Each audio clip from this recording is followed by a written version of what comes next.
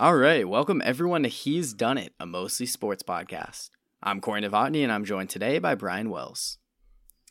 The NFL has officially reached its halfway point, and we can now start to accurately judge players and teams across the league. We'll recap the Patriots and the Steelers games from this past weekend before handing out our midseason awards and superlatives. The 2019 baseball season has ended, and for the first time in franchise history, the Washington Nationals are World Series champions. We'll recap their exciting 7-game victory over the Houston Astros and discuss some of the biggest names that can switch teams this offseason. In honor of our third co-host Ben, who isn't here today, Corey and I count down our favorite celebrities and fictional characters named Ben in today's top 5. He's done it!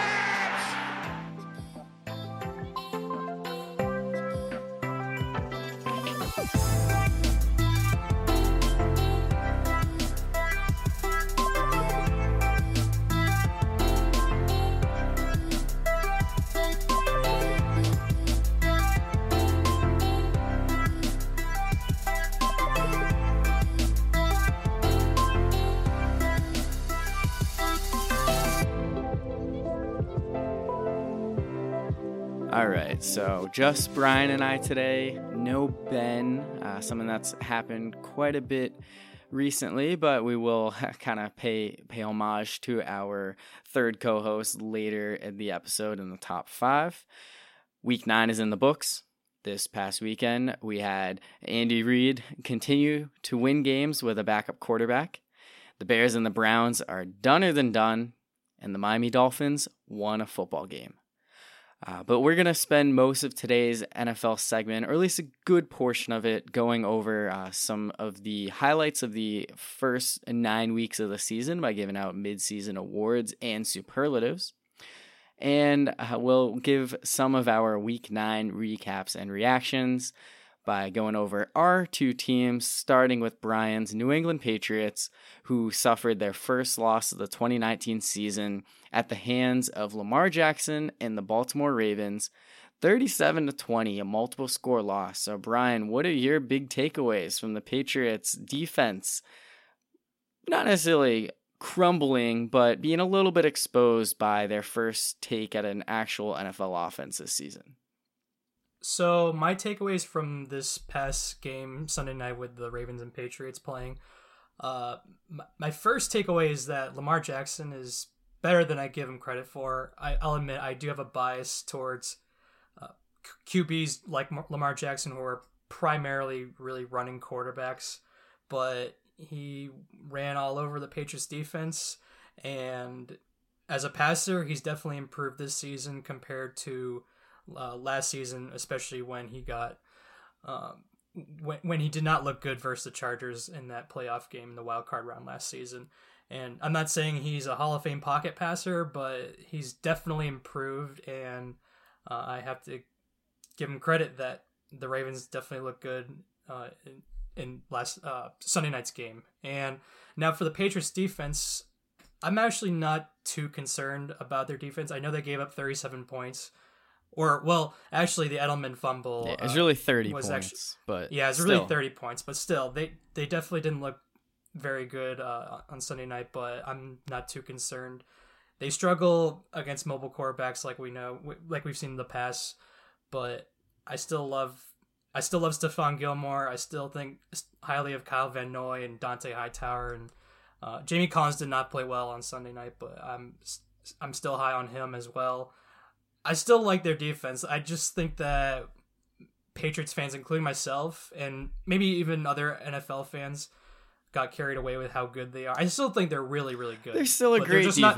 They're not the 85 Bears. They're not the Legion of Boom. No, but and they're still one of the best, if not the best defense. I think they are the best still.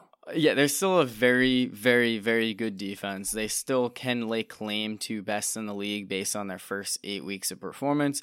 But I do think that this week was kind of exposing them as not the elite, like greatest defense of all time. I think they were definitely due for regression. If you look at their schedule so far, the first 8 games of the season, they were basically playing college teams, and then their schedule now and upcoming is we just saw this past weekend versus the Ravens, and then the next couple games they face the Eagles and the Cowboys, who maybe haven't been awesome this year exactly, but they're still, both those teams are still pretty good. They're much better than the teams they played the first half of the season.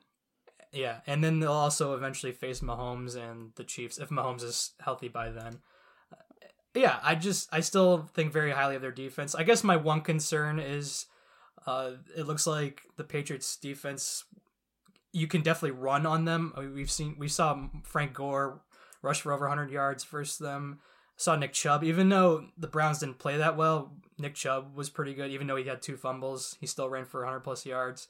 And then we saw Lamar Jackson and Mark Ingram, even Gus Edwards even scored in that game as well. So, so the Patriots defense didn't play well, and maybe you can run on them a little bit, but I still think very highly of them as well.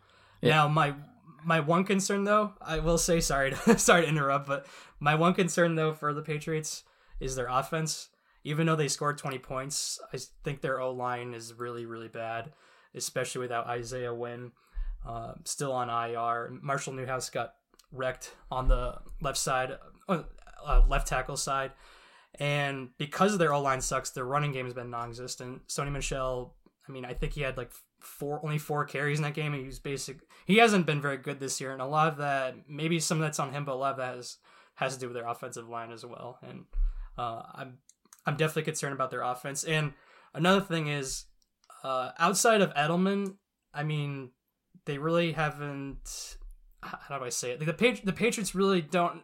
Brady doesn't really trust anyone outside of Edelman. I know Mohamed Sanu had 10 catches in that game, but it's also his second career game with the Patriots, and I don't know. I'm not sure what to think of their offense right now.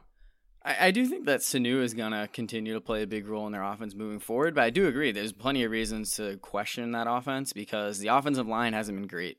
The running game has not been nearly as productive as it was last year, and Tom Brady only has so many weapons. He can't rely on his arm going forward anyway, as we've seen that he's definitely shown signs of being a 42-year-old quarterback despite being able to continue to win games.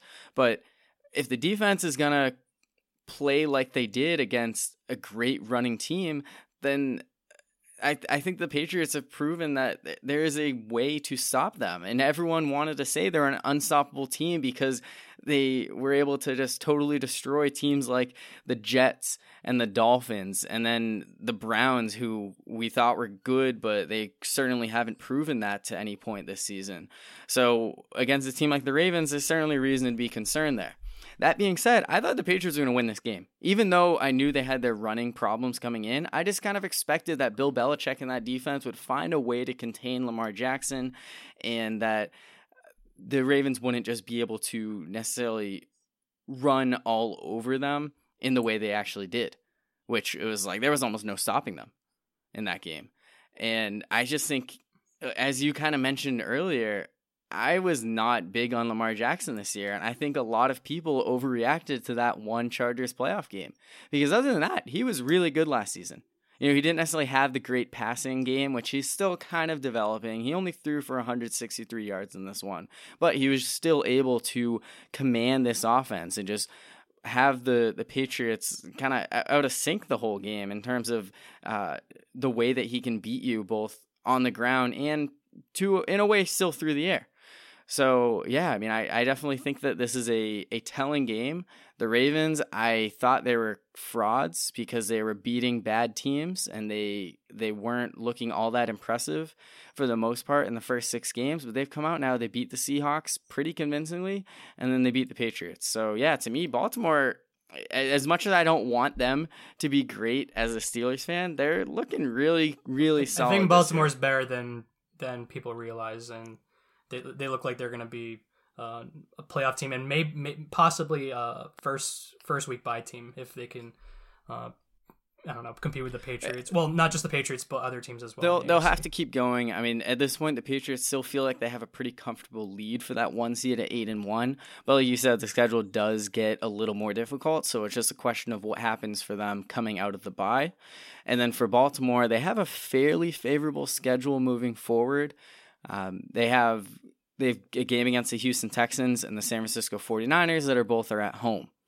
I know they have to play at Buffalo against the Bills, but it's like those are all games that if they are a truly great team, they should be able to still win them. And I guess that's a good way to see just how great they are. Of course, Kansas City, when Patrick Mahomes comes back, you can't count them out no matter what seed they are. And Houston Texans with Deshaun Watson have been just as good, if not better, than the Ravens at this point. So I do think that there's still a lot to be decided in the AFC, but it is comforting to know that the Patriots aren't just going to run all over every team on their route to a 16-0 regular season once again. They're definitely a flawed team. They're definitely not an unbeatable team, even though Sam Darnold said their defense is, not unbeatable, and he got trashed. But yeah, Lamar Jackson and the rest of the Ravens offense definitely proved that the Patriots can be beat. And another thing I'm worried about is I've already talked about how concerned I am about the offense. I really don't like how Brady doesn't trust anyone outside of Edelman, and then I guess Mohamed Sanu. I mean, after those two guys, I think the leading guys in the receiving were Ben Watson and a little bit of James White, which I also hate. That James White's been a proven player for their team for a long time, and he's only getting 3 targets, and anytime he gets the ball, he's doing great things. So I feel like I'm just mad that Brady doesn't trust other guys more on their team, and not only James White, but also Philip Dorsett and Jacoby Myers as well. And I'm not feeling good about their offense right now. The Patriots' that offense could easily change. Yeah, their offense has always seemed like it runs best through James White. And he scored a touchdown in this game. I know he had a little bit of involvement, but I do agree there is pretty reason to be concerned in terms of Brady's trust level with some of his weapons on that team, which they're down Josh Gordon officially. And I don't know if Sanu's just going to come in and do everything that Gordon was expected to do based off this one great performance. But you do got to kind of wonder what to make of that offense moving forward. So I just want to throw out a quick little stat here before we move on. So it's going to take a little bit of memory and brain power from you. So I'll let you know that now. That's fine. So I'm going to have you choose between a player A and a player B. I'm sure you've seen this before.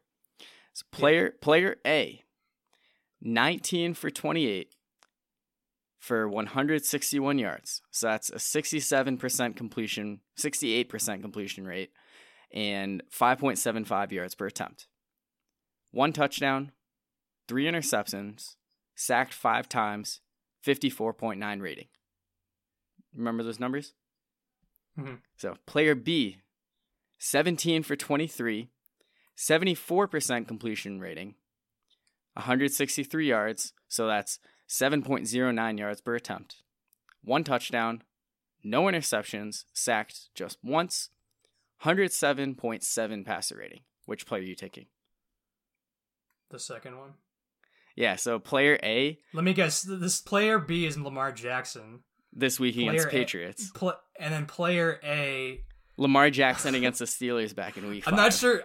Oh, okay. That's... I knew player. When I heard those stats, I'm like, that's definitely Lamar Jackson this past weekend for player B. But I didn't know who player A was. If that was someone else or Lamar Jackson when he sucked. No, yeah, that was Lamar Jackson when he sucked against the Steelers. We'll move on to now that Steelers defense coming up pretty clutch this weekend against the Colts, as the offense was nothing to write home about, yet they still won 26-24. Got a little help from Adam Vinatieri, totally shanking a 43-yard field goal in the last 2 minutes.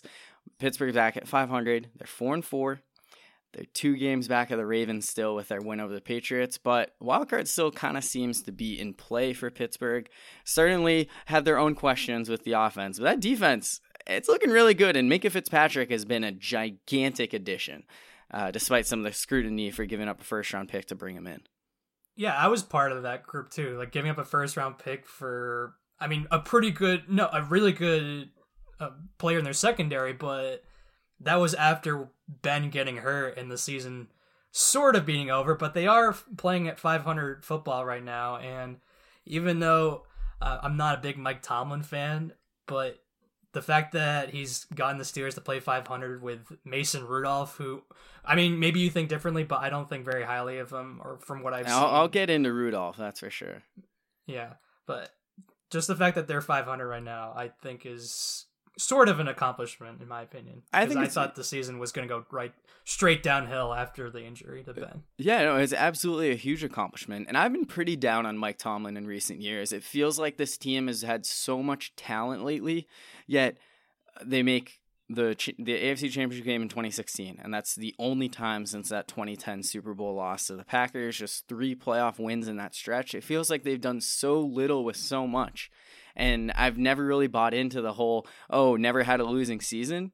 But this is a year that if the Steelers do finish at least 8-8 or better, given what happened with Antonio Brown in the offseason, Le'Veon Bell leaving, and then Ben Roethlisberger suffering a season-ending injury after just the second game of the season, I think it's a huge accomplishment for Mike Tomlin.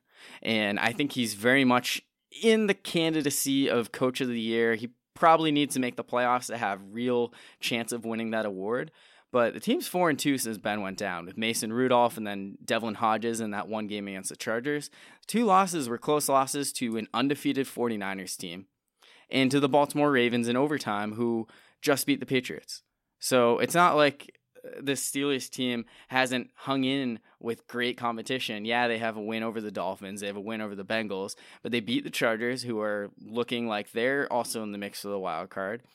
And they beat the Colts this week. And even though Brian Hoyer was playing most of the game over Jacoby Brissett, Hoyer played pretty well. It wasn't like the Colts just died when Hoyer came in.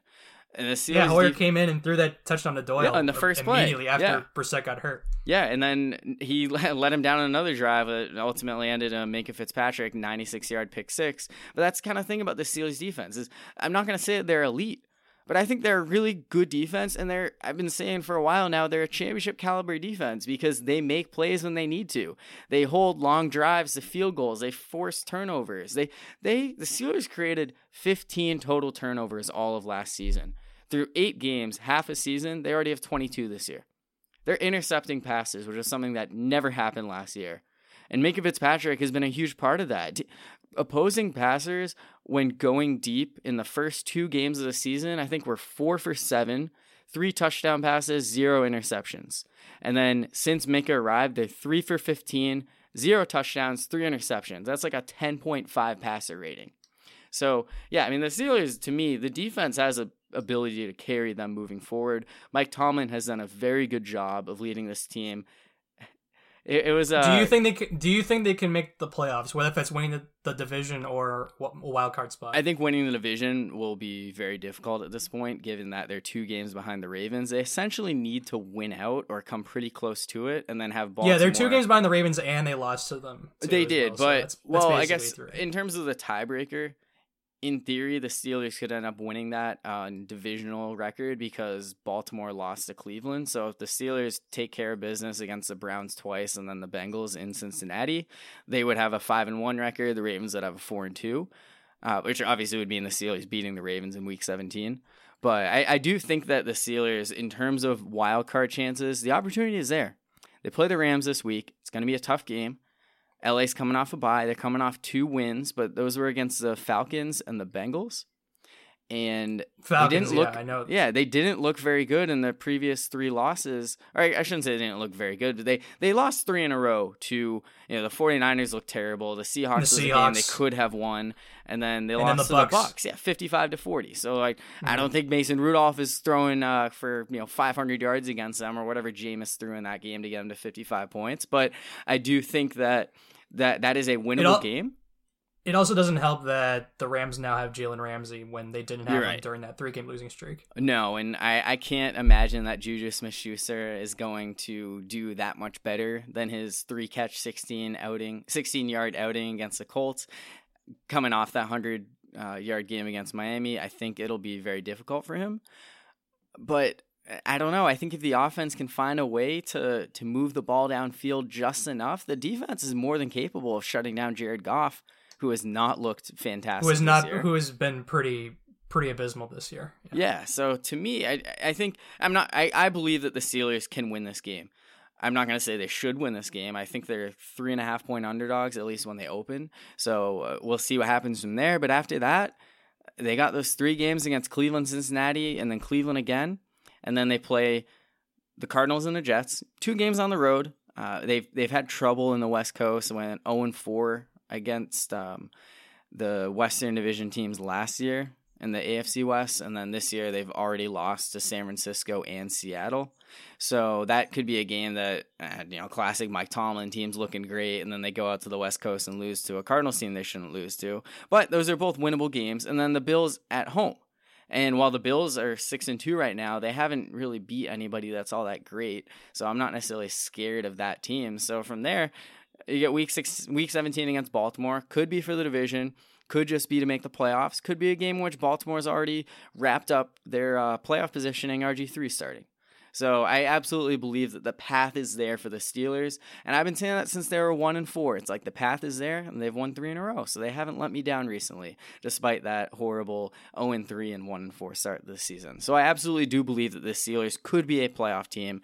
My expectations are low for them if they do get there. I don't think the Steelers are better than the Patriots, the Chiefs, and the Texans. And they played well against the Ravens in week 5, but I don't know if it's fair to say that they're better than the Ravens. I also agree with that if they made the playoffs, I don't know how much further they can go. I remember in the beginning of the year, I actually said, or I at least told you, that I thought the Steelers would be winning the division, and that really didn't look good once Ben got hurt. But the fact that, like you said, they're still in the mix for the wild card, it's definitely good for them. But yeah, like I said early in the year, I didn't even think that they would do much after winning the division or making the playoffs, even when Ben was still there. So it's great that they're still in the mix for you and other Steelers fans, but also I don't know how high their ceiling is. No, and a lot of that just comes down to Mason Rudolph, and the offense has just not been an NFL type offense. It's been a lot of shuffle passing, a lot of dishing out to James Conner or Jalen Samuels. Every now and then he'll go deep and he'll connect with Deontay Johnson or James Washington, but for every time he goes deep and connects with one of them, he throws an interception because he just doesn't get enough power under the ball. So yeah, I think that Mason Rudolph is showing that while he can maybe be a competent backup who you can throw in here and there, there's no reason right now to believe that the Steelers should move on from Ben Roethlisberger next season and make Mason Rudolph starting quarterback. He's better than Landry Jones, at least.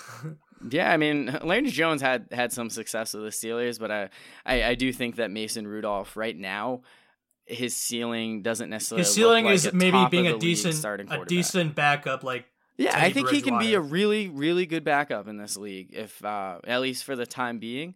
I don't know if the Steelers should be rushing to keep him as a starting quarterback. I think that Devlin Hodges, given the opportunity he had in the Chargers, has shown that he can come in and be just as good as Mason Rudolph, and he went undrafted.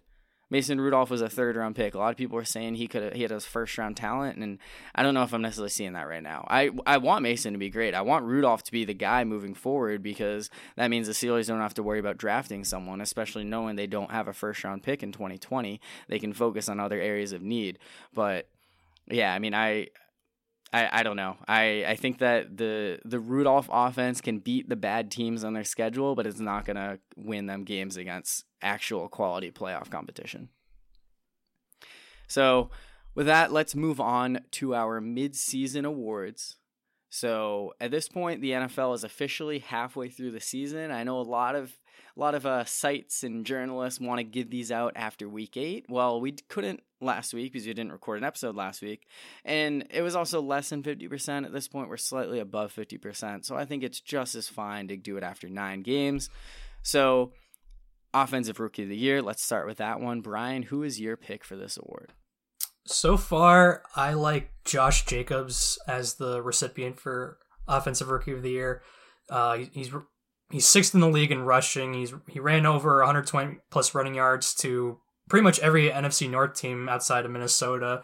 And he's made Oakland a respectable team. I mean, coming in the year and past season or so, the Raiders have basically been a joke. But this year, I don't think they're going to make the playoffs. I don't think their ceiling's very high, but they look like a respectable team with Josh Jacobs as their running back. So I like him as the first choice or the favorite to win Offensive Rookie of the Year. But I'll also throw in another player that I think should be in consideration. I think DK Metcalf in the Seahawks offense, that's been awesome this year. Now, I love Tyler Lockett. I'm a bigger believer in him, and as I think now one of the best receivers in the league. But it can't just be all the Tyler Lockett when Russell Wilson is dropping back. And DK Metcalf this year has shown that he can definitely play in the league. So I think he deserves consideration as well, but I think Josh Jacobs should be the favorite. Metcalf has surprised me this year. I thought he was going to be a bust. I think there's a good reason why he fell to the end of the second round after early indications of him being a potential top 10 pick. But yeah, Metcalf has been great this year, and I definitely think that he deserves to be in the running for that award. I also agree that at the midseason, Josh Jacobs is deserving of it. 740 yards rushing, 6 touchdowns. And like you said, the Raiders are 4-4. They're a playoff contender at the very least. They've been much better this season than I expected them to be. So right now, he's my offensive rookie of the year. That being said, I really like Kyler Murray's chances of ultimately taking this award. Now, I think at this point last year, Saquon Barkley was the clear favorite. Baker Mayfield gave him a run for his money with his performance down the stretch, and I could certainly see Murray doing something similar, and especially coming off this past week's game against the 49ers, who they have one of the better defenses in the league. And Murray held his own against them. He threw a couple touchdown passes, no interceptions, nearly 300 yards passing, and nearly helped the Cardinals win the game. It's 28-25. So I do like Kyler Murray's chances moving forward. But for now, I agree that Jacobs is the rookie of the year. Yeah, I wasn't a fan of any of the quarterbacks in the year prior in the first round with Mayfield and Rosen, Allen, and Lamar, who's been good, but I wasn't really a fan of any of those quarterbacks in that draft, but I was really high on Kyler Murray, like a lot of other people. But there have been games where he hasn't done anything, but then there have been games like we just saw this past Thursday versus the Niners, where even though they lost,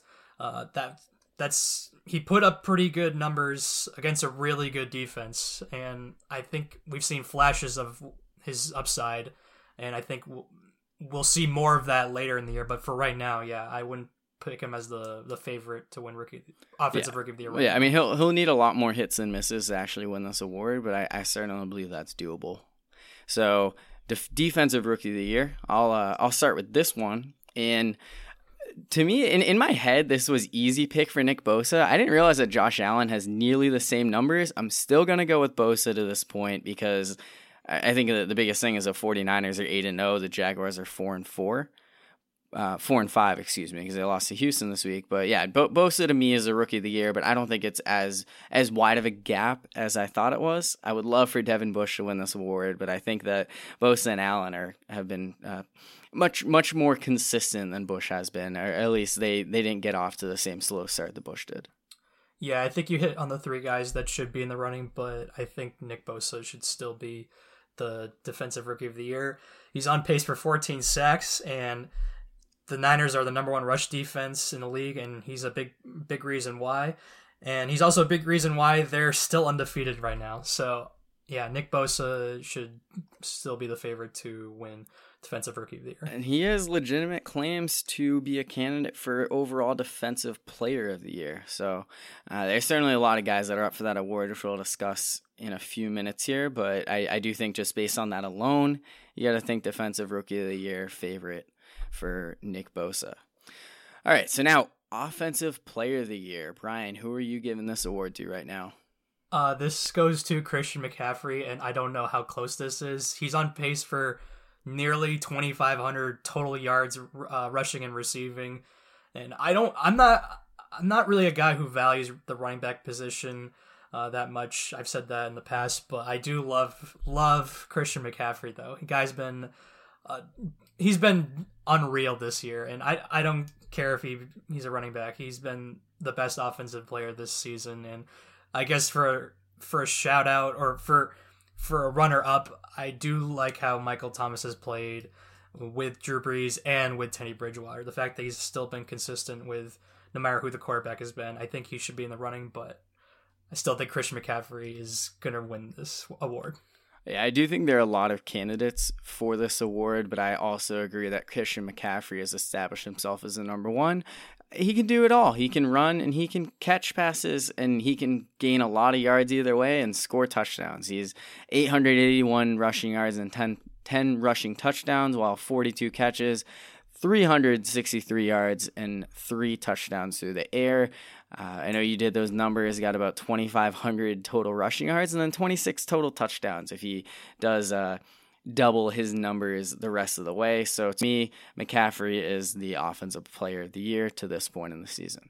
There have been weeks, pretty much weekly, I've been waiting for the McCaffrey bust game, or like, when's there? I know week 2 he didn't play well, but outside of week 2, that's the thing, is the Bucs are the only team to slow him down. Of all the teams in the league, it's the Tampa Bay Buccaneers defense, at least on the ground, because I think week 6 he did well. The Bucs have actually catching. Surprisingly been one of the best run defenses in the league, but their secondary is still trash like always. Yeah, which, I mean, they certainly have some. It was also kind a of Thursday recipe night game, and it was muddy out, so like that's kind of a throwaway. Yeah, but I guess the week 6 game was in London, so like, does that really count? Right. But yeah, I mean, I definitely think that McCaffrey outside of those 2 games has been nearly unstoppable, and he's very much deserving of this award to this point. So, Defensive Player of the Year. Now, I think there's a lot of guys that are in discussion for this award. This was the hardest one for me to choose. But I'm actually going to go with Myles Garrett for this award, simply because he's been the lone bright spot in an otherwise disastrous Cleveland Browns season. Their defense has not been nearly as good as they should be, yet Myles Garrett has still been phenomenal. 10 sacks, 11 tackles for a loss, 2 forced fumbles. He has been a force despite not really anything else in Cleveland being a force this year. But I do think there's plenty of other guys who can win this award, and it's far from over that Garrett's going to be the same guy that wins it on the NFL Honors Night. So this might be kind of a homer pick, but I do like Stephon Gilmore right now, at least, for Defensive Player of the Year. He's the best cornerback in the league, playing for, in my opinion, the best defense in the league. And I remember when Stephon Gilmore was signed to that big contract with the Patriots. I'll admit, I did not care for the signing at the time, and even his first few games with the Patriots, he really didn't look good. And then now all of a sudden, this year and the past season or so, he's been really, really good, but shutting down anyone he's had to shadow coverage. So might be a homer pick, but I do love Gilmore. So that's my choice. I mean, it's honestly insane just how much better Gilmore has been in New England compared to how he was in Buffalo. I agree that Gilmore is certainly a worthy candidate for this award. A lot of people would give it to him right now. I think there are a few Patriots who can maybe be in this discussion just because of how great their defense has been. Naturally, everybody has been great. So that's kind of why I lean Garrett. But yeah, Kyle Van Noy would be another good choice for that. I've also seen Jamie Collins and Dante Hightower in the discussion for that. It feels like there's a lot of guys, but I agree. Gilmore he's the best one on that team, and yeah. Ben thinks that should be a homer pick for me because Gilmore is a Gamecock. Being on the Patriots makes it harder for me to root for him than it should be. But yeah, I mean, I remember Tony Maserati from 98.5 The Sports Hub tweeted after the Patriots lost to the Carolina Panthers. So it was week 4 of 2017. That was his first year there. Yeah, 2017. So, yeah, 2017, because that was his first. He wasn't on the team when they won Super Bowl 51, and then they signed him afterwards. Yeah. So he tweeted after that game, "You can take Gilmore out of Buffalo, but you can't take the Buffalo out of Gilmore." And he's come so long ever since then. So yeah, he's absolutely one of, if not the best defensive players in the year, certainly, or in the league. I remember certainly be the best corner.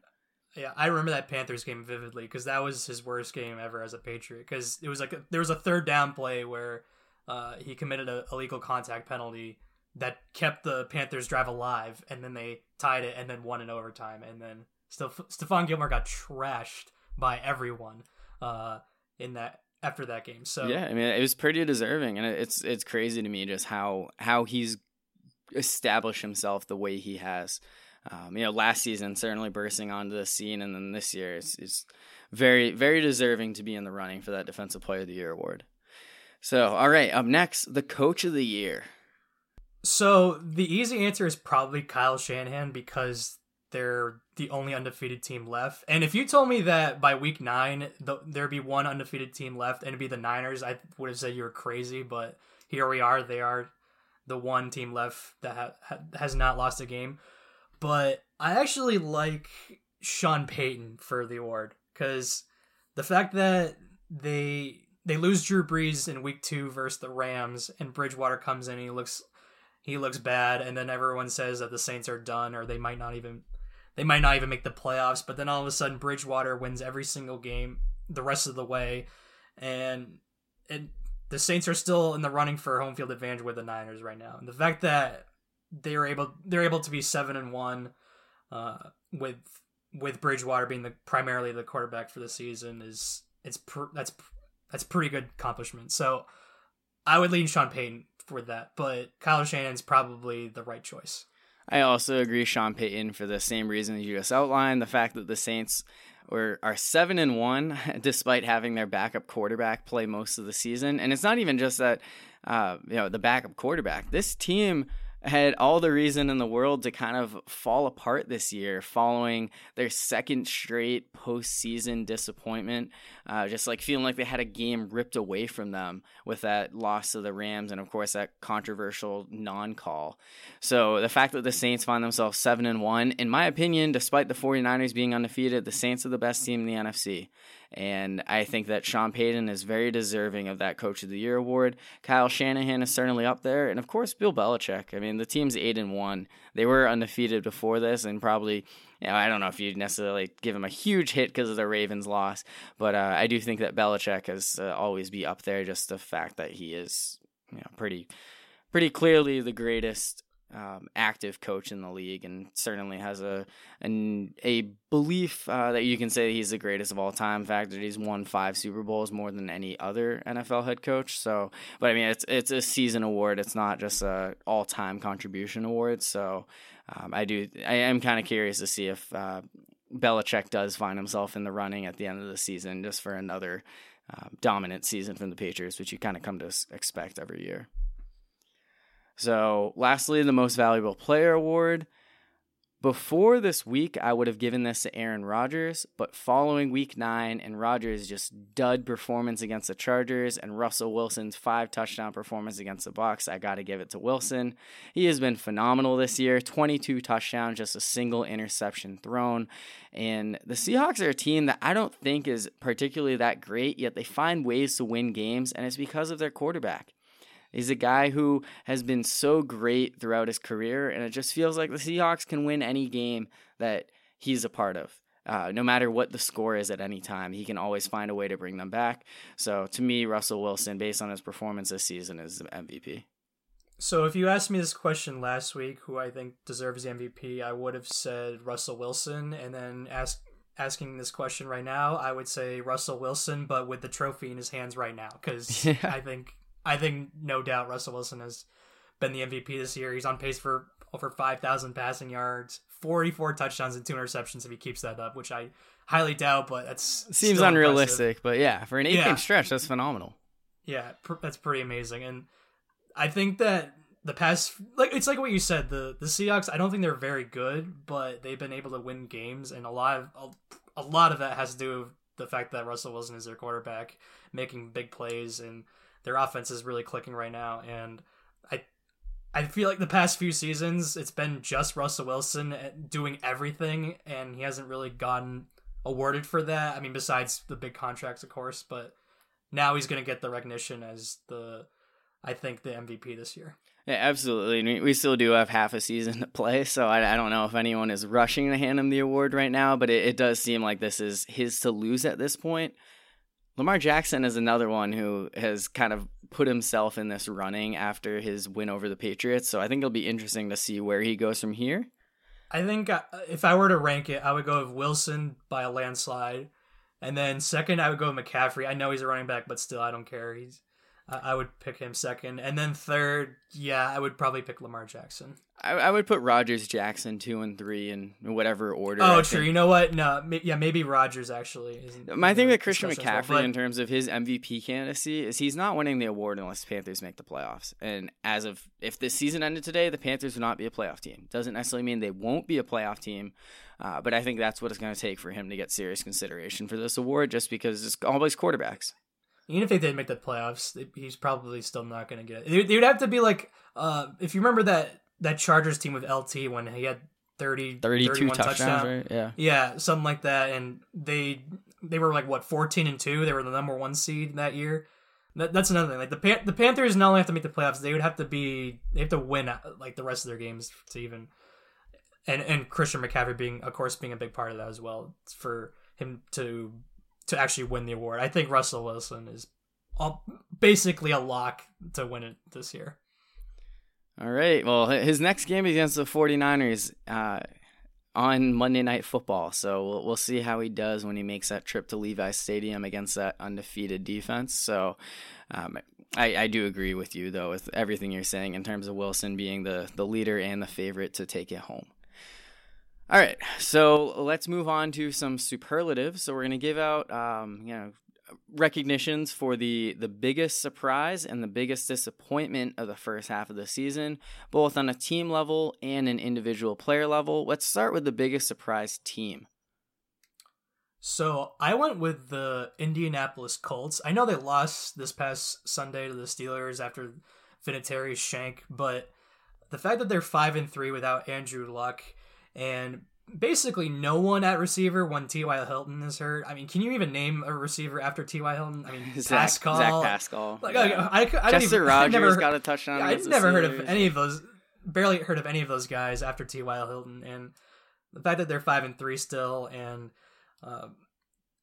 Marlon Mack in the running game has been pretty good this year, and their defense is solid with Darius Leonard leading their defense as well. So I'm going to go with the Colts, but even though they've been surprisingly good, I don't know if that can continue after that, what just happened this past Sunday. So the way they're trending right now, but I'm going to give them as the most surprising team this year. Jacoby Brissett, his health is definitely going to play a role. It sounds like there's a chance he could play in Week 10 against the Dolphins, but I do think that's something to watch for him going forward. And then the kicking game is definitely going to be a big concern for that team, and I don't know if there's a better option than Adam Vinatieri right now. I mean, he kicked the game winner from like 51 yards to beat Denver the week before. The Patriots have used Mike Nugent and Nick Folk as their kickers this year, so I couldn't tell you if there are much better options. No, they would have to find a diamond in the rough, like maybe Elliott Fry if the Colts are interested. I don't think he's been picked up by anyone. But I do like you picking the Colts there because I feel like the easy answers are the 49ers at 8-0 and the Bills at 6-2. I didn't want to pick the Niners just because that's too easy. That's the thing is like when I look at those teams, like, yeah, I don't know if I would have predicted off the top of my head that they would have that record, but I've only, as the season has gone on, and maybe even before the season, I would have felt this way. There's only been 2 games this year that I thought the 49ers would lose. And one of them was to my Steelers, who were 0-2 at the time, and it was more of me like believing that the Steelers can win a game to avoid going 0-3 than anything else. So to me, while their record of 8-0 is technically a surprise, I don't think it's as big of a surprise as others might think. And the Bills at 6-2, who have they beaten? They've lost to the Patriots and lost to the Eagles. Other than that, their biggest win is over the Titans. So to me, they've taken advantage of a bad schedule, and I thought that they would be a decent team this year in like the 500-ish range, which I wouldn't be surprised if after the 6-2 start, they kind of cool off a little bit, even though the schedule continues to be great. So taking the same kind of approach as you with the Colts, how about the New Orleans Saints at 7-1? And we were just talking about, we're giving Sean Payton Coach of the Year award. When Drew Brees went down, I never in a million years thought that Teddy Bridgewater would win every single game he started. No. And I think the thought was, okay, maybe the Saints can tread water, maybe be about a 500 team, and then Drew Brees can resurrect them and keep them going. That's not even a thing that he had to do. And of course he comes out and he's phenomenal against the Cardinals in his first game. And to me, the Saints right now, I think that they are the best team in the NFL, just given everything they've done. I feel like they have the fewest flaws right now. I think Saints-Patriots, they're the most complete team in the NFL right now. Saints-Patriots, it's a 1A, 1B kind of thing. And maybe as someone who would rather have the Saints win the Super Bowl, I'm naturally going to say the Saints. But yeah, I absolutely think that the Saints being 7-1 and just how dominant they've been. And it's not like they're just beating up on cupcake teams. They beat the Seahawks in Seattle. They beat the Cowboys, who were 3-0 at the time. Everyone was all big on them. They held them to 10 points. And then they beat the Bears. They totally destroyed the Bears. Without Alvin Kamara. Yeah, without Alvin Kamara. And of course, without Drew Brees. But that was a Bears team. That was before we realized just how bad the Bears were. And the Saints beating them down like that was the reason why. So yeah, to me, the Saints and just how dominant they've been has been the biggest surprise team to me. So I guess moving on, the biggest surprise player, we've talked about him quite a bit in this podcast, that's Lamar Jackson. I knew he was going to be able to run the ball. I knew he'd be able to beat teams on the ground. I did not expect him to be able to move the ball through the air as well as he did. And that first game against the Miami Dolphins, that perfect passer rating, 5 touchdown passes, of course, people are going to say it was against the Dolphins, but he has been just as, well, and obviously not just as good. He hasn't been perfect passer rating the rest of the way, but he's continued to lead this Ravens offense, and they've been a very, very good football team, and it culminated with the victory this past weekend against the New England Patriots, with Jackson playing a pivotal role for them. So to me, Lamar Jackson's the biggest surprise player of the first half.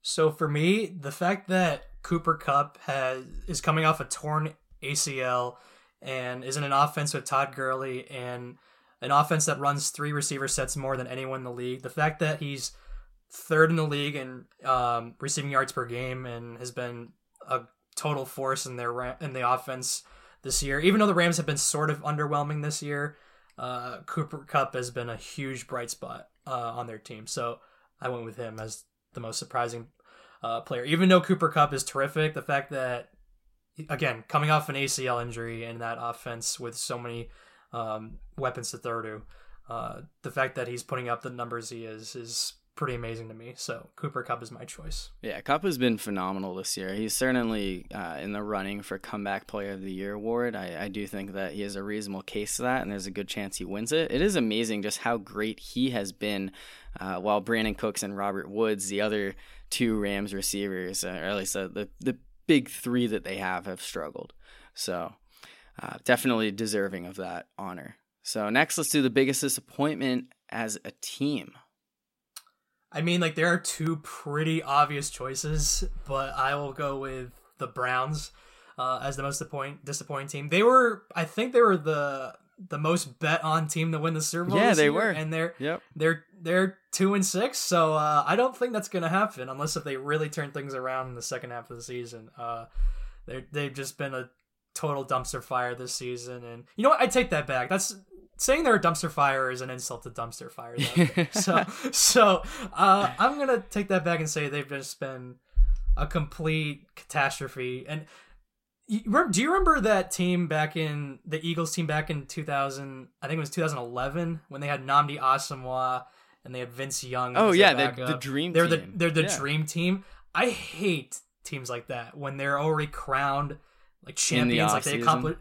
Yeah, when they're already crowned champions in the offseason, they accomplished something. So teams like that, the Eagles, then the Browns this year, the Celtics last year. I mean, I hate teams like that. So I'm gonna go with the Browns as definitely the most disappointing team.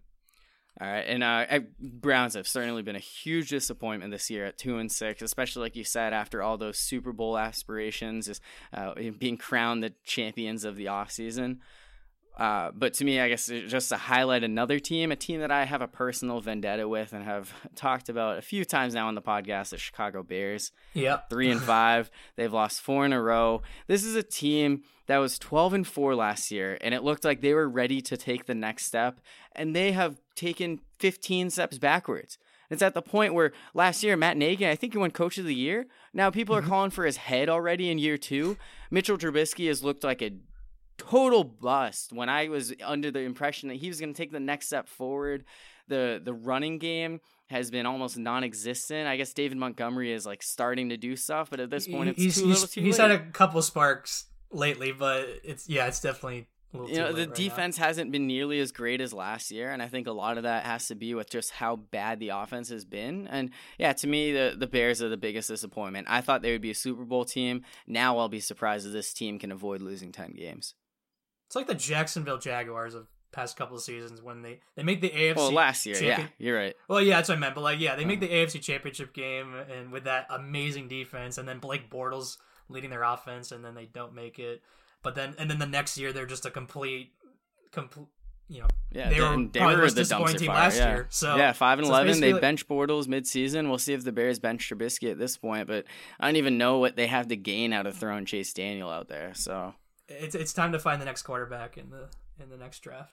Absolutely. And then another team I want to throw out there who we maybe don't think of right away just because it feels weird to say that there were expectations at one time. How about the New York Jets at 1-7? Remember on our AFC East preview when we were like, yeah, if anyone can stop the Patriots this year, it's the Jets.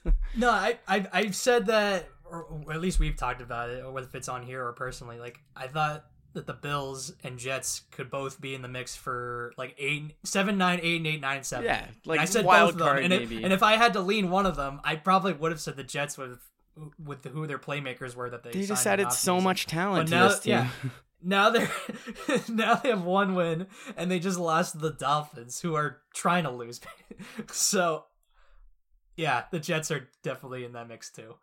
I guess we probably thought, or at least other people out there thought more highly of the Bears and Browns, because the Bears are probably coming in the year as Super Bowl contenders. Yeah. And I mean, both teams were Super Bowl contenders. And then the Browns were the most bet team to win the Super Bowl. So, yeah. I don't blame that pick as well for the Jets. I was trying to think back to, so a few weeks ago we did like what coaches are most on the hot seat right now. You're throwing out names like Dan Quinn, Dan Quinn and Freddie Kitchens. We didn't even mention Adam Gase, and I was like, why? And I was like, that's right, because they just beat the Cowboys.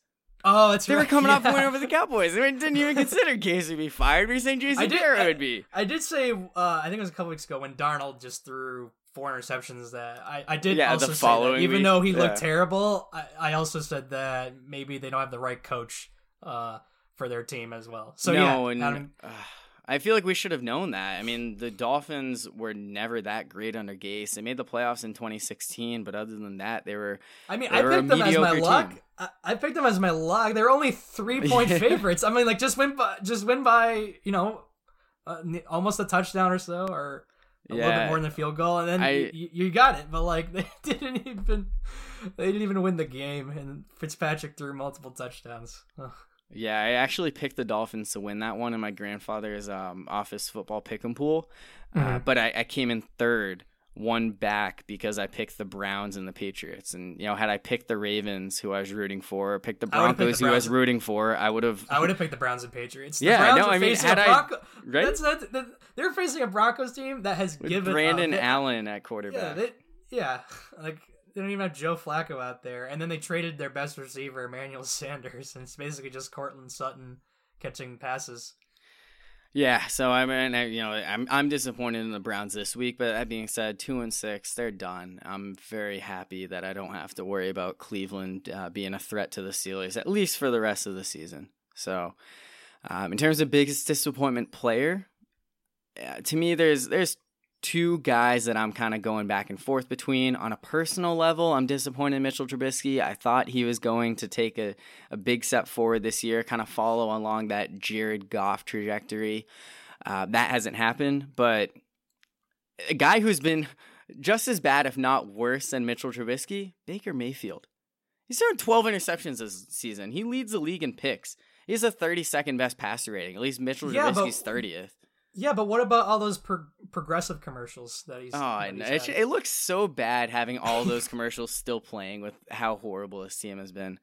I mean, especially that one where he's like shaking everyone's hand, like, "Yeah, thanks for coming." Yeah. And it's like that empty stadium with 10 people leaving. Yeah, thanks for watching us blow a game against the Seahawks. Did you have fun watching us just get your totally destroyed by the Titans? Yeah, I'll throw an interception at your place next time. That'll be great. Yeah. To me, he's been the biggest disappointment. Yeah, so I figured that you'd say Baker or Mitchell Trubisky, and you know what? I've already crapped on Trubisky enough, so I'm not even gonna pick him. I mean, you've been doing that his whole career, so. Right. That's actually true. Yeah, I have said that ever since he got drafted. So, I feel a little bit of justice there. But I decided to go up kind of off the board a little bit. Jared Goff he got a $134 million contract this offseason or early in the season. And through 8 games, he has 11 touchdowns and 7 interceptions. And he probably should have more interceptions after watching that Seahawks game several weeks ago when he basically tried to give the game away when they were late in the fourth quarter when they were losing on that last drive. And I'm just not a Jared Goff believer. I feel like a non-believer in a lot of quarterbacks, but I really don't like Jared Goff as a quarterback, and getting all that money. I don't understand what the Rams were thinking, and the Rams are probably kicking themselves for signing Todd Gurley to all that money with his knee problems this year. They probably are kicking themselves now after signing that much money for Jared Goff, the way he's looked too as well. So Jared Goff gets my choice as most disappointing player. I think Goff is very deserving of that recognition as well. Because like you said, he just got paid that big money contract, and have him immediately come out like this, he hasn't been great. The Rams are 5-3, so I think that kind of makes him look a little better compared to a 2-6 Baker Mayfield. But Goff, there's certainly not reason to be optimistic about him moving forward. He has had 2 pretty solid seasons he's coming off of, so this could maybe just be a fluke for him. But there is certainly reason to be disappointed in his performance this year, just the fact that he got paid so much in the offseason. So with that, let's wrap up our NFL talk for this week, and let's talk a little bit about baseball. So it's been almost a week now, but last Wednesday, the Washington Nationals defeated the Houston Astros in Game 7 of the World Series, their first World Championship in franchise history, going back to the Montreal Expos days.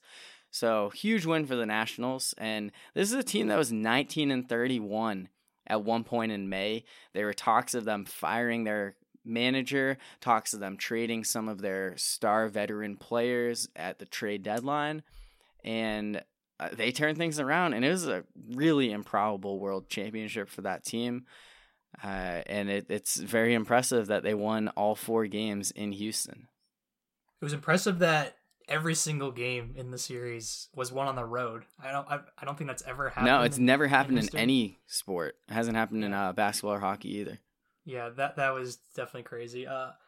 I definitely, as a baseball fan, I enjoyed the matchup of how good, especially with how good the starting rotations were for both teams. Like for the Astros, it was Garrett Cole, Justin Verlander, and Zach Greinke leading their staff. And then for the Nationals, it was Scherzer, Strasburg, and Patrick Corbin as well in their rotation. I just think both rotations were star-studded, and I think that shows that that's really the key to winning or to advancing in the playoffs. So I was a fan of that series. I was, especially with how the Nationals played and came back in Game 7 after giving up the lead early in the game. And I was gonna text you on Game 7 that I think the Nationals are gonna win, just the way they were trending, and that no matter, even when they're down, like they're definitely not out, and they keep coming back at you. And so I was gonna text you, but then I would just look stupid if I texted you hey, I think the Nationals are gonna win after I said Houston's gonna win, but then all of a sudden Houston wins. Like, that would have made me look really stupid. But I guess my one concern is with the World Series was that it wasn't really a highly watched series from like America's perspective of watching that series.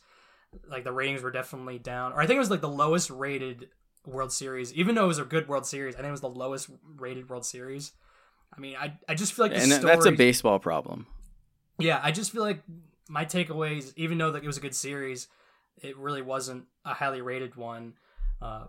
And I think there were a lot of negative things from this series as well, with the Astros assistant GM getting fired, and then in Game 5 we saw the home plate umpire just blow call after call at home play with the balls and strikes, and there was also, I'm not sure if you saw it, but in Game 5 there was I think Game 4 or 5 there was it's Game 5, yeah. Yeah, the Instagram you know what I'm talking about, where yeah. the 2 girls are behind a home plate and they flash the camera, and then they just ban them from ever entering a baseball field ever again. Like, yeah. that doesn't draw fans. Like, guys want to see that. It was an interesting World Series, and honestly, it felt kind of boring at times. It was like, even though it went 7 games, there were a lot of blowouts in the series. It's not like every game was exciting. Yeah, that is another thing to mention. Like, every game was like, what, 3.5 hours or more? 4+ hours. The Nationals scored 1 run in all 3 of their losses at home. Mm-hmm. So, I mean, it wasn't like there was a ton of firepower there. Yeah, I just think baseball I still think it has an issue with the pace of play in other and other things as well to draw fans to come to watch on TV or to go to games as well. So yeah, I mean that's something that we've talked about extensively in the past. But yeah, no, I do think it was awesome that the Nationals won this, just because they've been such a disappointment in the playoffs ever since they became this ballsy team. win. It was a ballsy win. To come back from, I think they were down 2-0 in the 7th inning. They haven't gotten anything done, and then all of a sudden, Rendon hits that home run off Greinke to begin the inning. Well, Zach Greinke was throwing a 1-hitter through 6 innings. You know what? I don't blame. So the thing is, I don't blame AJ Hinch for taking out Greinke in that spot, because even though Greinke, as good as he is, he does tend to, when things go bad, things really go off the rails for Greinke. So I don't blame him for taking him out on that spot. But what I don't understand was he put in, who was it again? Will Harris. Yep, Will Harris over Cole. Garrett Cole, who's either first or second this year in the AL Cy Young voting. And he's warming up in the pen.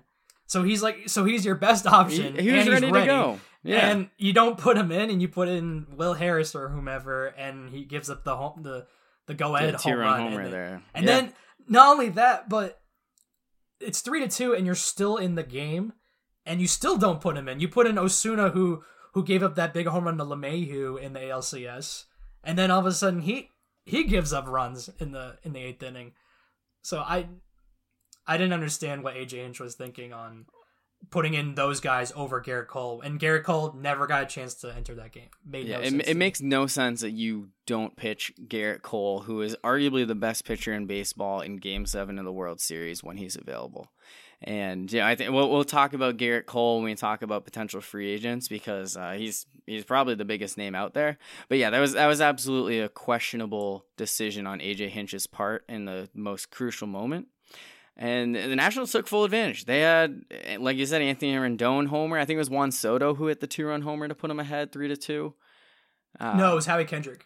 Was it Howie Kendrick? It was Howie Kendrick. I know he was a big... Okay. I know Juan Soto had a couple big... Soto, he did something later to score. Yeah, Howie Kendrick hit the foul pole. He was phenomenal throughout the playoffs. I mean, he's the one who hit the grand slam. He had that big grand slam. Like you just said. Yeah, the Nationals won 5 games this playoffs that were elimination games. If they lost it, they were done when they were losing in the game. Which is, I think I said that's the most team has ever won in a single postseason. So yeah, it was just an unbelievable playoff run for the Nationals. They were down They were down in the wild card game to the Brewers 3-1 in the 8th inning, and then they took advantage of that big error to win that game. It made me root for them. I don't. After the Red Sox, I really don't care about the other teams, or I'm not really a fan of any of the other teams. But I was kind of rooting for the Nationals, the way they were playing and coming back in all these games. It made it easy to root for them, and also the fact that Bryce Harper leaves, and it's just funny. I know. Despite him, like the best player, quote unquote, the best player on that team leaves, and then they end up being fine and end up winning the World Series. That's like one of the craziest things about the whole situation is that Bryce Harper is a $330 million player. Yet when he leaves a team, they win the World Series, and the team he joins goes 81-81. It's just one of those things where, like, I understand how much value Bryce Harper actually brings to the team overall in terms of, like, the money and stuff that the Phillies make. Those contracts that him and Machado got, they just, in my opinion, they make no sense when you sign one person to all that money and all those years. Yeah, I mean, baseball is... If it was like basketball, where it clearly, having all the talent and the stars really means something, but in baseball... makes no sense to me when you sign one dude to all that money, because he can only affect the game so much, especially as an offense player, not even as a starting pitcher. Right? I mean, it's the most individual team sport, but that also makes it one where it's like a single individual can't bring you somewhere, because you go through a lineup with 9 different players. If a guy bats, he doesn't get to bat again until 8 other guys get their turn. So yeah, I mean, just from that perspective, it makes sense. It's like one guy is not going to win you a championship. Of course, the Phillies brought in a ton of guys that they thought would bring them there, and it was just an overall very disappointing season for them. But yeah, for the Nationals, like even though they lost Harper, I thought they would win the NL East. I think you thought they would at least be a playoff I said team. no. I said the Phillies, but I said the Nationals would win. They would make the playoffs. Yeah, and they got in as a wild card. They got in as a wild card. Yeah. Yeah, it was just an unbelievable run for them throughout the postseason. Even though I thought the Astros would win the World Series, I was rooting for the Nationals, and going into the series, I couldn't care less. I would be fine with either team losing. It wasn't the Yankees. And the Astros beat the Yankees, so part of me is like, yeah, because of that, I'm going to root for Houston. Jose Altuve is a ton of fun, which the Nationals have plenty of their own fun players. But to me, I was ready to root for Houston, but then with that whole like assistant GM thing with Brandon Taubman and the Astros calling out the SI writer for saying that they just made up the story and all that stuff, like that definitely kind of soured Houston on me, and I was like rooting for Washington at that point.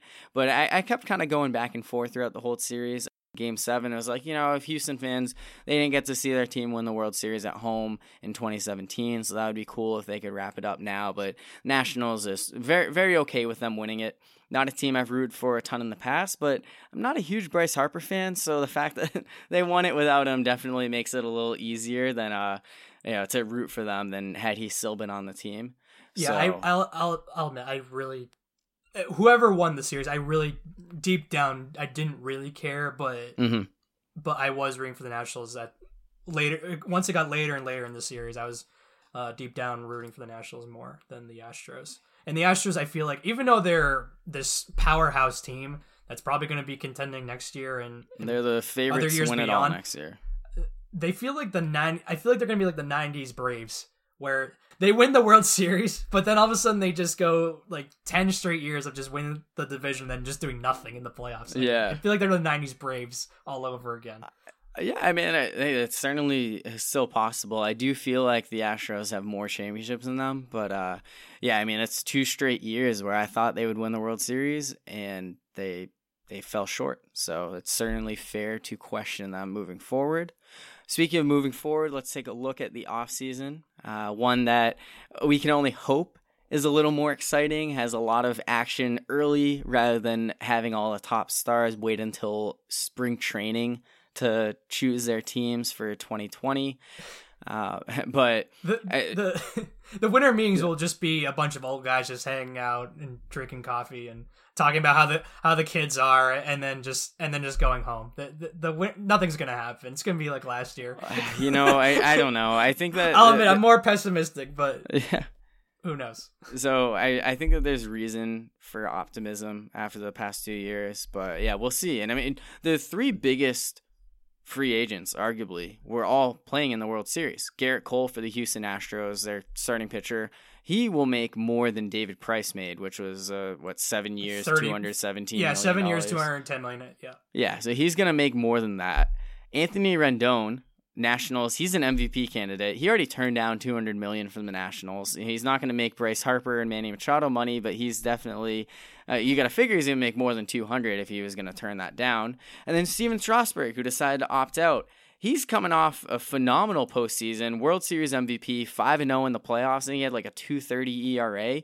He's going to get paid. He went from probably one of the most overrated pitchers in the league to now one of the most underrated or appreciated pitchers. I forgot about just how great he was because it felt like dealing with injuries. When he came in the league, it was, I mean, debut, strikes out 14 guys, and he's all of a sudden the man, and he's one of the best pitchers in the league, and then all of a sudden, he has all those injuries, and then he gets completely forgotten about, and then all of a sudden, this past postseason, he just was lights out, 5-0, and amazing Game 6 performance outside of that ugly first inning.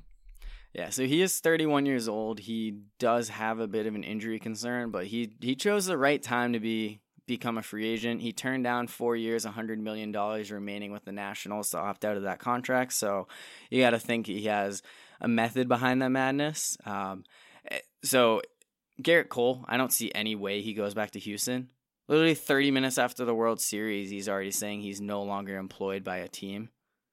He's wearing a Boris Corporation hat. So he's going to make a ton of money wherever he goes. I think he's going to end up going to the Angels. But the Yankees are certainly a team that's being thrown out there, and I guess you can't totally rule out a return to Houston. But to me, I don't think he's going to be in a huge market. Yeah, I don't think he's going back, and it's basically everything what you just said. That like shortly after the World Series, he's already probably thinking about other places, and yeah, he already. And then just the way that Game 7 ended as well, just not being. Oh, I know. I think that left a sour taste in his mouth for sure. Anthony Rendon, I think, is going to return to Washington. I think they're going to pay him whatever he wants. Obviously, he turned down $200 million, but I don't really see him leaving. And I don't even know what other teams he's necessarily been connected to say that he would leave. I think out of those three, the one that's most likely to return, I agree, is Rendon. For Strasburg, my guess is, I don't really have a full grasp on any. I won't pretend like I do. But if I had to guess, I'm going to say the Yankees. The Yankees are probably going to get one. Maybe probably not two, but at least one of those guys, and I think it's going to be Strasburg. So Strasburg went to San Diego State. I think he's from San Diego, so there's definitely a possibility of him going to the Padres. Yeah, well, I know. I mean, they want. I know that the Padres are interested in pursuing Strasburg. I could definitely see him deciding to go home to San Diego, but at the same time, I think it's somewhat likely that if the Nationals give him more than the contract that he just opted out of, that he would want to stay in Washington to continue his career. So, those are the three biggest names to look at. There's certainly some other names out there. From a Red Sox fan perspective, it's not so much free agents that could be lost, but it's players that could be traded away because ownership wants the team to go under the luxury tax, something that they've been over for at least 2 years now. And unfortunately, that could mean the end of Mookie Betts' tenure in Boston. Yeah, I don't see how they keep Betts, especially if he has 1 year left, and he's going to get north of 30 plus million. He's going to get Machado or Bryce Harper money. There's no way the Red Sox are going to want to lock in a contract like that on their team. So I think he's as good as gone, and I think he's going to get traded at some point, whether that's in March or in the next few weeks or whatever. I think at some point he's going to get traded.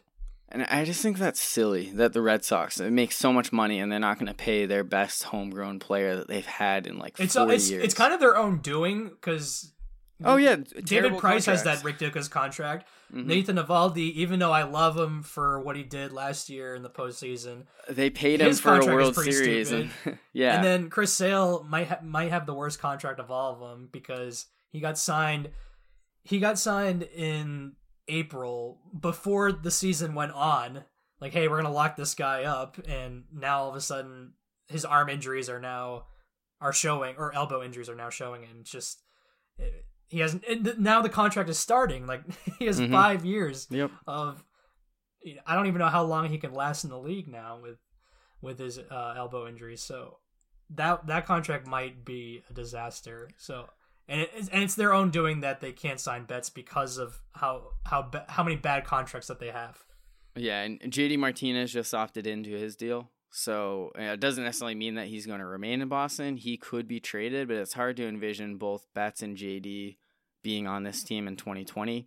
I personally want them to keep Mookie Betts and give it a shot and hope that, not hope to, but actually sign him to whatever money it takes, knowing that he's planning on testing free agency. I think he wants to stay in Boston if they're willing to pay him. So I would love it for the Red Sox to keep Mookie Betts. If that means moving JD Martinez, David Price, even Jackie Bradley Jr., who's a Gamecock, I'd be fine with them parting with those guys to keep Mookie Betts because he won the MVP last year. I think he'll be an MVP candidate every year that he's healthy. So see, I'd be fine with it if they can get rid of some of their bad contracts. But if they can't, then I don't want another one on their team. Yeah, they wouldn't at that point. But at this point, when he has 1 year left, I don't know what kind of prospect haul they can even get for a guy that's just going to be essentially a rental. So I don't know. I think they're kind of maybe in a get tough another position legit. At this point. Maybe get another.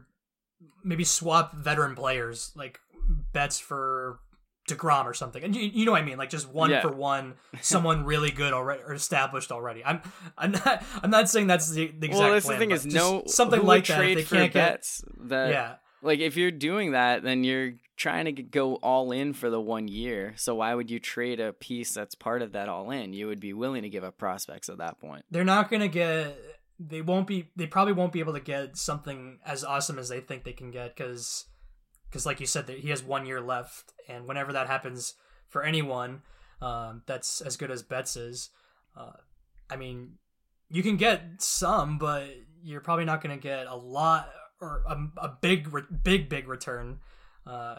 So I don't know. I don't know how it's going to pan out. Yeah, so I guess just gotta hope that things work out okay for the Red Sox, but it does kind of feel like there's reason to believe that things can be kind of murky in the future with some of those contracts, especially coming off an 84 win season, which was a big disappointment. So I guess just to quickly talk about my other team, the Pirates. I mean, the Pirates Bitmoji uniform on the episode cover, and we almost never talk about them on He's Done It because we don't talk much baseball, and the Pirates are never usually relevant enough to bring up. They have a new manager that they'll need to hire, and before that, a new general manager, which thank God they got rid of Neil Huntington because he is just not been deserving of being the longest tenured GM in the at least the National League, if not all of baseball. I'm sure you can agree that the guy who traded for Chris Archer probably doesn't deserve that kind of job security. Probably not. So, I mean, in terms of where they go from here, I would expect a rebuild is going to be a big part of it, and that the ownership isn't just going to all of a sudden give an influx of money to be able to turn this team into a contender this year. Really disappointing 2019 season. Probably means Starling Marte is going to be traded and just kind of see where the team goes from there. So I think it's too early to really hone in on what Pittsburgh is going to do until they have a general manager and kind of have a plan of what they're going to do moving forward. But it's probably some dark days for that Pittsburgh team. So I can only hope that the Red Sox can avoid that and continue to be a contender in the near future while doing what they can with their massive budget. All right, so let's wrap up today's episode with our top 5. And normally we have a third co-host, Ben. It's been kind of in and out on podcasts in recent episodes. And for this week's top 5, we're actually going to count down our favorite celebrities and fictional characters named Ben, something we did similarly on Brian's first appearance on the old Ben and Corey podcast when we did our top 5 Brians. So without further ado, let's count down our favorite Bens in today's top 5. Not 2, not 3, not 4. Top 5. I'll go first. So for my number 5 for top 5 Bens, I went with Ben Bailey.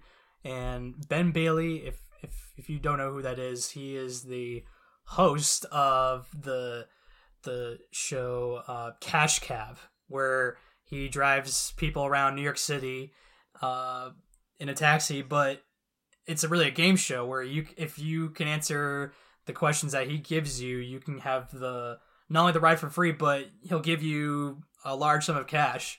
And even though I could never answer basically any of the questions that he asked, I still was a fan of the show. And Ben Bailey's also when he's not on the show, was also doing stand-up comedy as well. So was a fan of the show Cash Cab and a fan of the host as well. So Ben Bailey is my number 5 choice. Also my number 5, also because of Cash Cab. I have a lot of fond memories of watching Cash Cab with my grandmother as a kid. Like you, definitely would struggle with some of those questions, especially when I'm little, but it was just an entertaining concept that you're riding around New York City, get in a cab, and all of a sudden lights flash, you turn on a game show. When you get in the cab and all of a sudden the lights just flash up, like, hey, you're on Cash Cab. Yeah, I actually recently heard that he does stand-up, and he's a pretty funny comedian. I have not checked out any of his work there. He's solely number 5 on my list because of Cash Cab, but definitely worthy of being on it just for that reason. Yeah, I haven't heard much of his, or really any of his stand-up either. I just know that he is, and would like to check it out. But yeah, I strictly just put it just for the Cash Cab stuff. For my number 4, I went with Ben Wallace, former Detroit Pistons center, and I just loved how good he was as a player, rebounding, blocking shots, missed free throws at the line. I think he was a career like maybe less than 50% free throw shooter. He was like 43%. Something awful, but still as a fan, love the afro, and I love the yesterday on YouTube I looked up the Pistons Pacers brawl, if you remember that, and it started with if I remember the malice at the Palace. Yeah, it started with a kind of bad foul from Ron Artest, but it wasn't really that flagrant. But Ben Wallace just had to overreact over it, and it started the greatest fight in NBA history. I mean, I know David Stern and other NBA executives were saying, "Oh, this is such a disgrace to the game." I enjoyed it. I thought it was awesome seeing all those people, just regular people getting their ass kicked by actual athletes was just kind of pretty amusing to watch. So, Ben Wallace is my number 4 choice. He was always a fun player, despite being on the Pistons. There was a little bit of a rivalry at time with the Celtics, but yeah, Wallace and that crazy afro he had, and he was like a 6'9" center, so he was kind of before so the afro today. Made it look like he was 7'2". Yeah, he was like 7'2", right? So. Ben Wallace, great choice in number 4. My number 4, I went with Ben Affleck. I feel like as a New Englander, you're always going to be drawn to Ben Affleck, the actor. To me, my favorite movie that he's in is Good Will Hunting. And while Robin Williams and Matt Damon probably the 2 bigger roles in that, I do think he plays an awesome role as one of Will's friends, and it really his best friend and main secondary character. That's also my favorite Ben Affleck movie as well. I like the scene where it's near the end of the movie and no one can get through to Will's character, and but then all of a sudden, like when they're at their job, and he tells them like, "Look, you're my best friend, so I'm just gonna shoot it straight. Like I think you need to grow a pair and like and."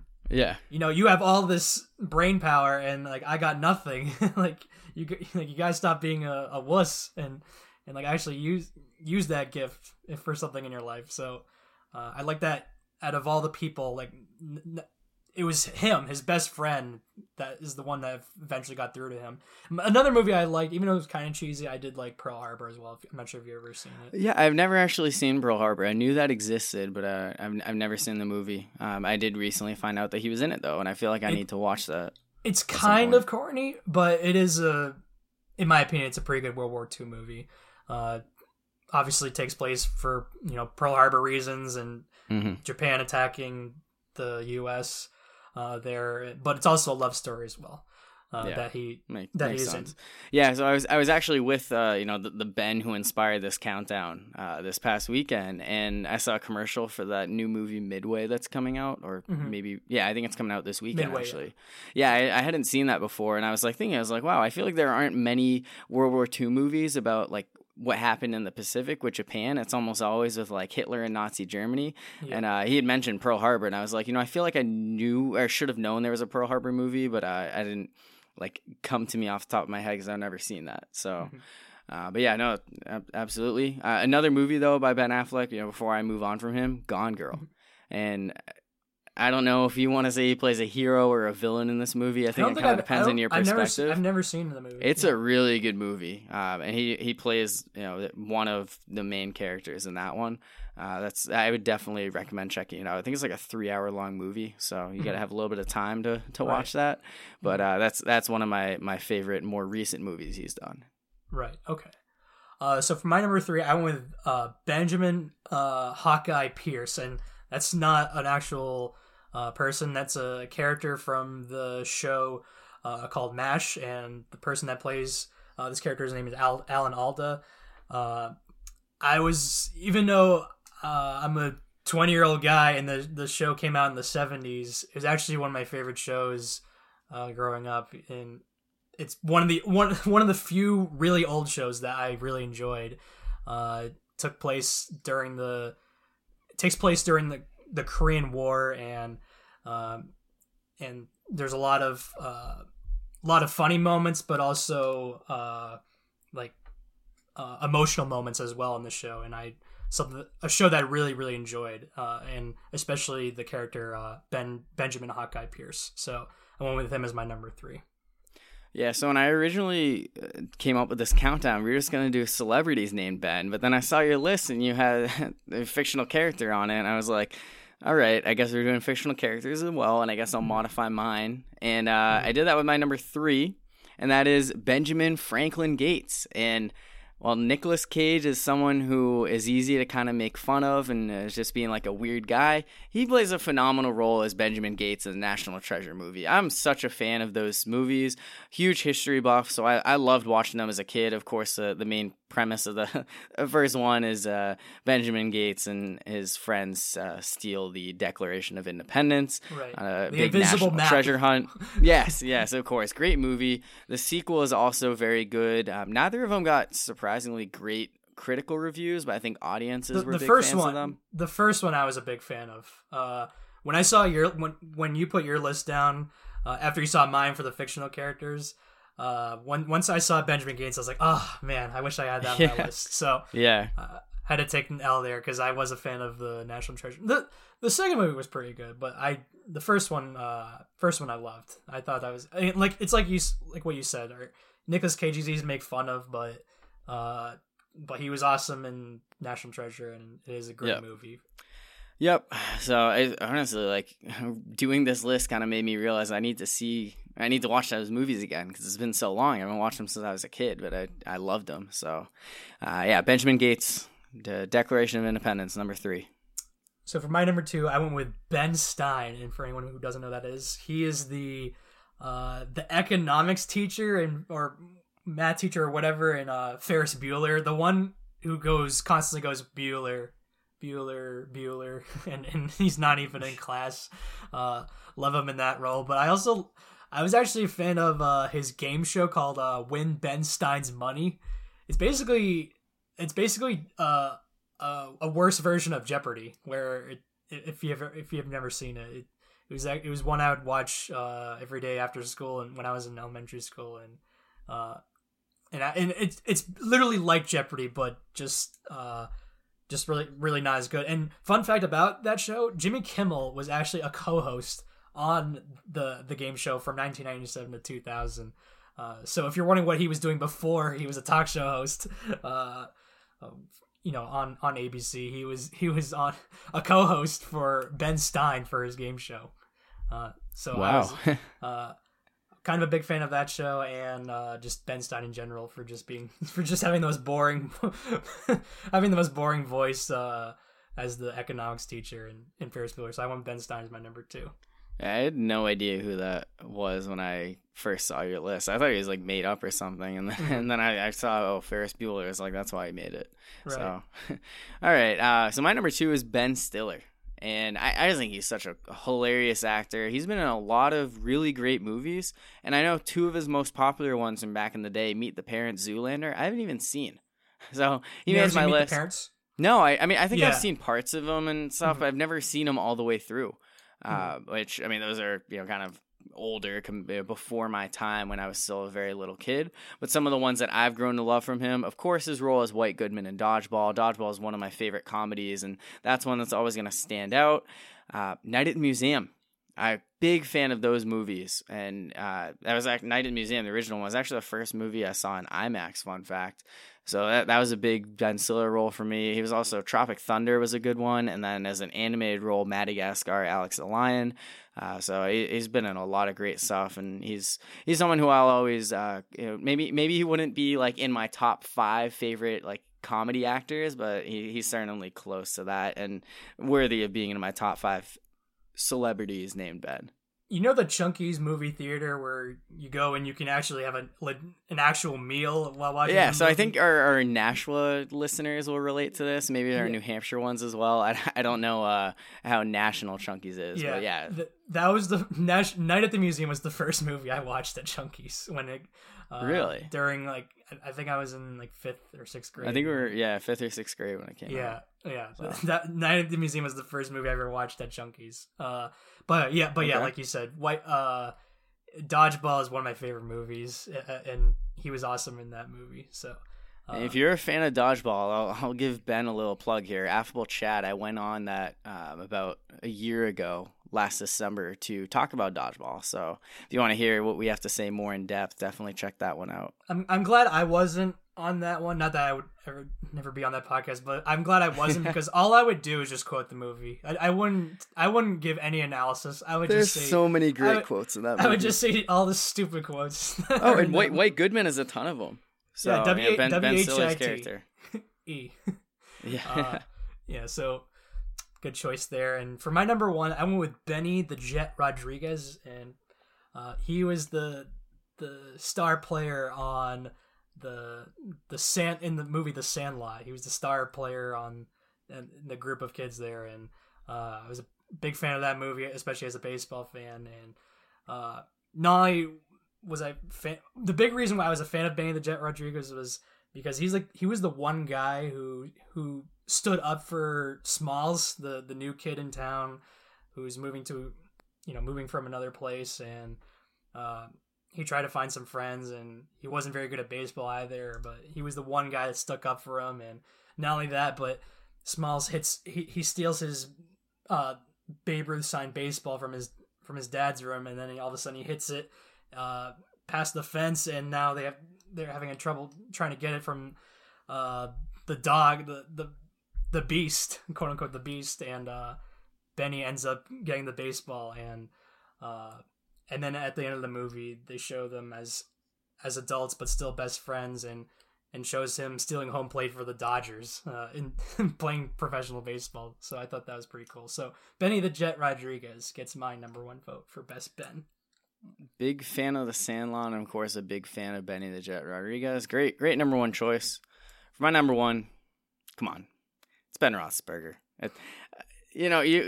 Of course he certainly has a questionable outside of football life, but when it comes to just being on the field, the guy has won 2 Super Bowl championships for my favorite team in all of sports. So it's an easy choice. It's going to be Big Ben. He's a guy he's made Steelers football what it has been for the past 15 years. Through all the highs and the lows, Ben Roethlisberger's been there. Of course, he's injured this year, and things haven't been going all that great without him. We talked plenty in here. Ready for him to come back and take those reins back from Mason Rudolph, healthy next year. So yeah, Ben Roethlisberger, number one favorite celebrity named Ben. It was never in doubt. Yeah, even though I'm not personally a big fan of Ben Roethlisberger, I will say though, especially with him being injured right now and Mason Rudolph as the quarterback, what would the Steelers even look like for what is it now? 15 years he's been the quarterback? Yeah, 2004. What would they look like if it wasn't for him as the QB? I don't know. It took a long time to find him after Terry Bradshaw retired. So it's, watching past footage of that draft when it was Eli, Rivers, and Roethlisberger all in the top 10 there, really a good drama to watch. Oh yeah. Yeah, no, I know that was he fell to him at 9. I know that was mostly for Eli and for Eli's situation, but it was still great drama watching footage of that draft. Yeah, absolutely. So yeah, future Hall of Fame quarterback, and he's made football just a little bit more enjoyable for me over the last 15 years. So Ben Roethlisberger, number one. All right, so that'll wrap up today's episode of He's Done It. Just Brian and I today. Hopefully next time we'll have Ben joining us again. So for Brian Wells, I'm Corey Novotny. Thanks, everyone.